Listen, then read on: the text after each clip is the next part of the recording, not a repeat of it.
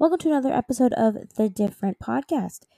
This is a very special episode, and I was so excited, and I am excited to bring this to you guys because I was blessed with the opportunity to interview Dennis Prager and Eric Metaxas, and it was extremely impactful and insightful.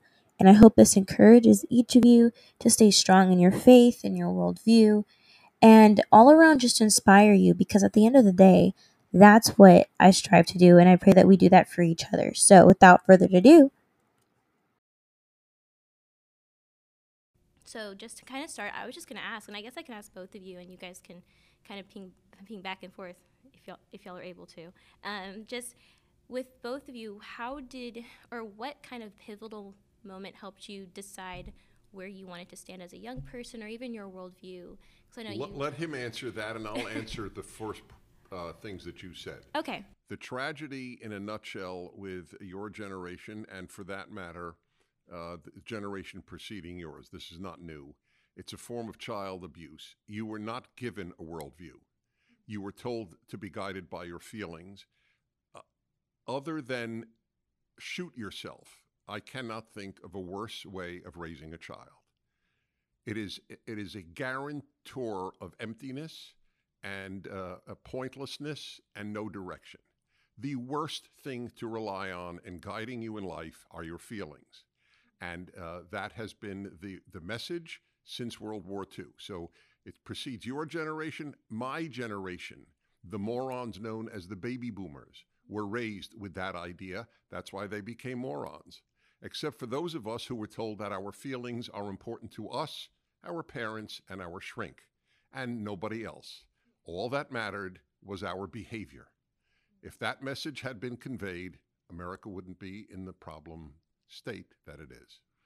Wow, it's hard to add to that. So let me just say, I think it's interesting. Everybody's raised differently. I was raised going to church every Sunday, but it never really was made clear to me that these things are truth. It was just kind of, this is just what we do.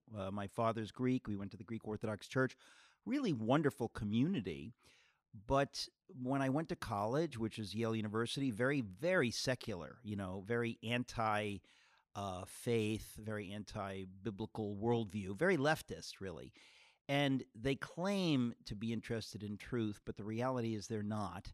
It was political correctness, it was kind of woke stuff already in the 80s when I was there. So I got very confused. And it was only through a miraculous conversion experience around my 25th birthday that I woke up to the reality that God is real, the Bible is true, and that's the only foundation you could ever have. God only spoke in one book, and it's the Bible.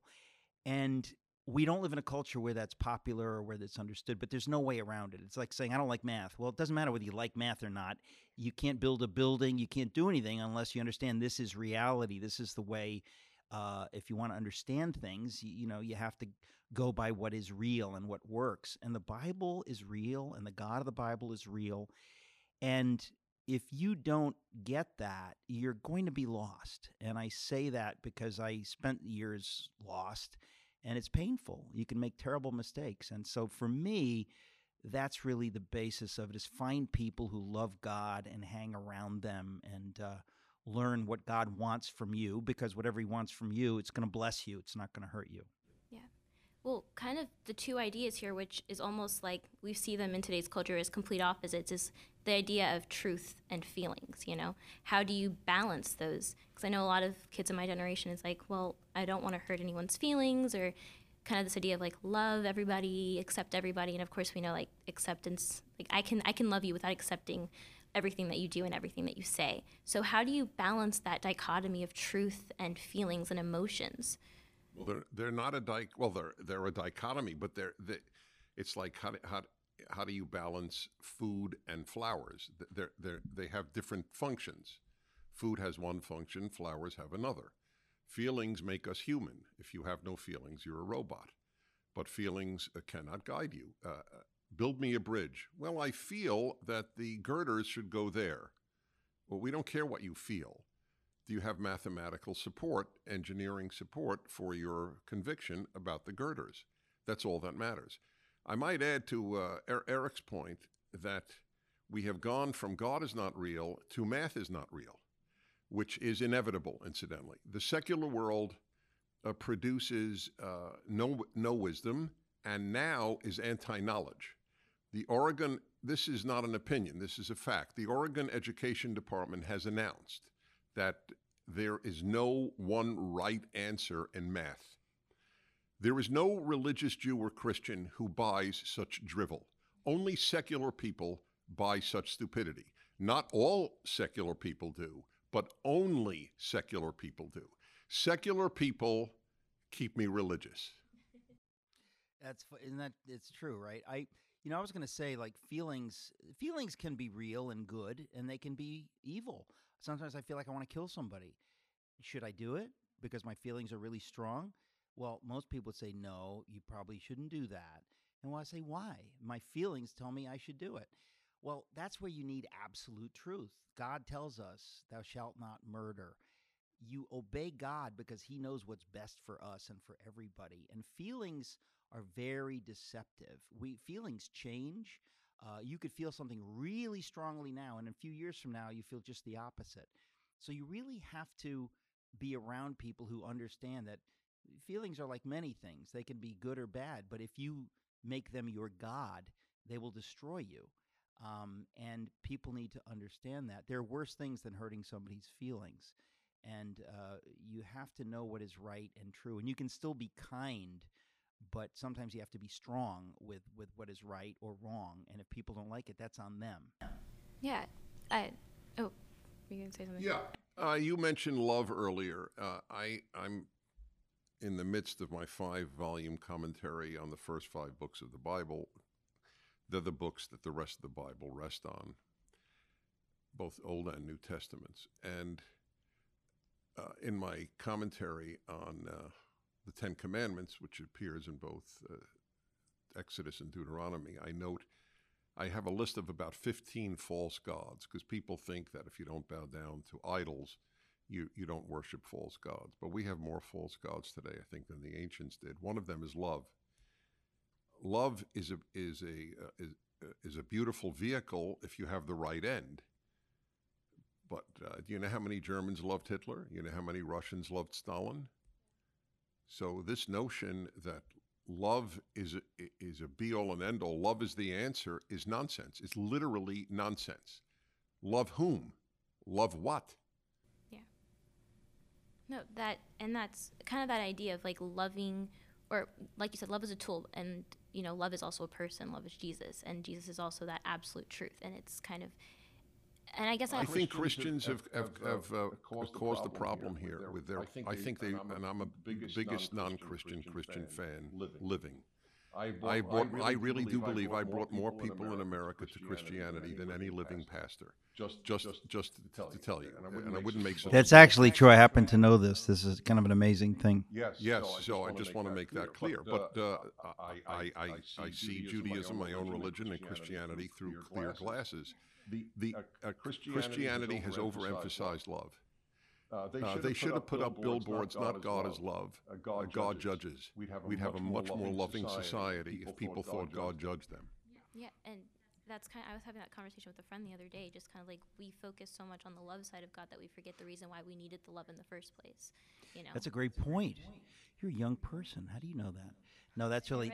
I know, of course. No, but it is a good point. And you realize it's a little complicated, because when you use words like love, what do you even mean by that? You know what I'm saying? If you love your kids, if you have children, a lot of the stuff becomes clearer, because you realize that if I love my kid, I'm going to be strict sometimes. It's because I love them. And God loves us more than any parent could ever love a child. And he does judge, and he has rules, but it's because he loves us. And so it's not about feelings. A lot of times we act like love is feelings. It's much more than that. Even with parents, I think it's been wildly overdone, the love issue. Yes. I think children need security and boundaries more than they need love.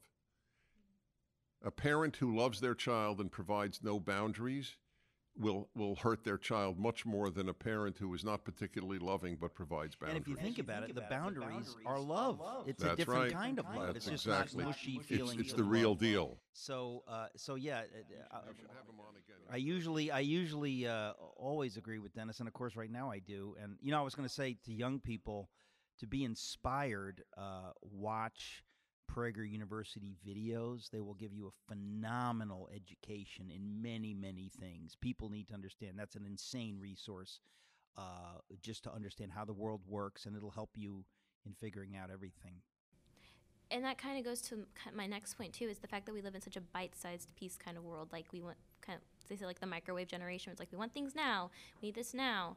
And so the question was directed to Mr. Prager, but kind of why did you create PragerU? Because it's been such an important part of my generation. When I try to, like culturally evangelize people, I'm like, hey, go look at this video. Like I can't explain it any better, and I think that's inspired so many people. When I ask them like what's helped you so much, PragerU is definitely up like the top of the list. Well, I'm glad. I know that's true. It's very hard for me to answer because I'm self-conscious, which is very rare for me. But I'm self-conscious with the answer. But nevertheless, I'll tell you the answer that is true. From a very early age, and I take little credit for this. This is either God-given or just the way it is. I felt that I had good answers to the problems of evil, which always bothered me, the problem of evil. And my whole life, I knew the issue is not coming up with good answers. It's getting the answers out to more people. And frankly, I wasn't all that optimistic that I'd get it out to a lot. I mean, I had a radio show with millions of listeners, but there were 7 billion people in the world. Millions is not a lot. It's a lot compared to not millions, and I'm very grateful for it. And then the books and whatever I could use. But when my dear friend and producer of my show, Alan Estrin, said to me in the middle of the Indian Ocean, I have a way of getting your ideas out to more people, Prager University, I thought he was joking, except Alan Estrin has not told a joke in his life. And so I knew he was telling the truth. And I said, what do you mean? He said, well, there's such a thing as the internet. We should use it. Let's get these ideas out.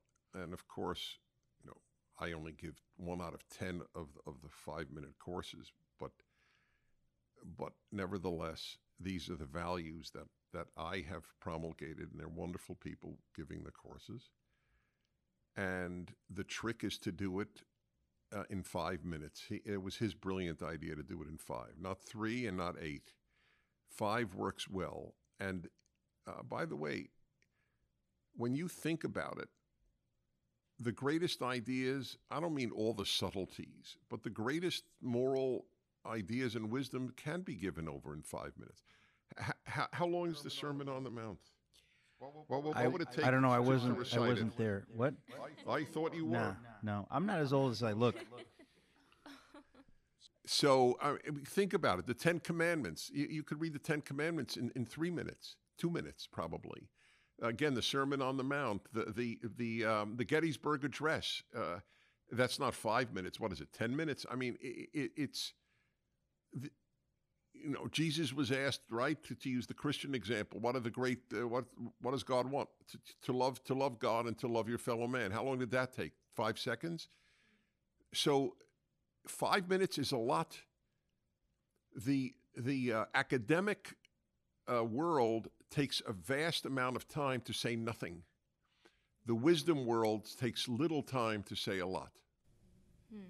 Yeah, and I know we're running out of time here, but you've both touched on these things that I know, especially as Christians, and kind of, I'm going to a Christian college, and it's come up in conversation of like, with elections or like even the abortion issue, or just being a Christian and wanting to say what we've said here, just like we're equipped with the knowledge, we're equipped with, the Word of God, and yet I was still finding so many of them were afraid to say something. They didn't even need to go and like have a YouTube channel or have a podcast, but just like in their social circles, were afraid to say That's things. normal for young people. Yeah. But they need to understand that it might be normal, but it's not good. We have to.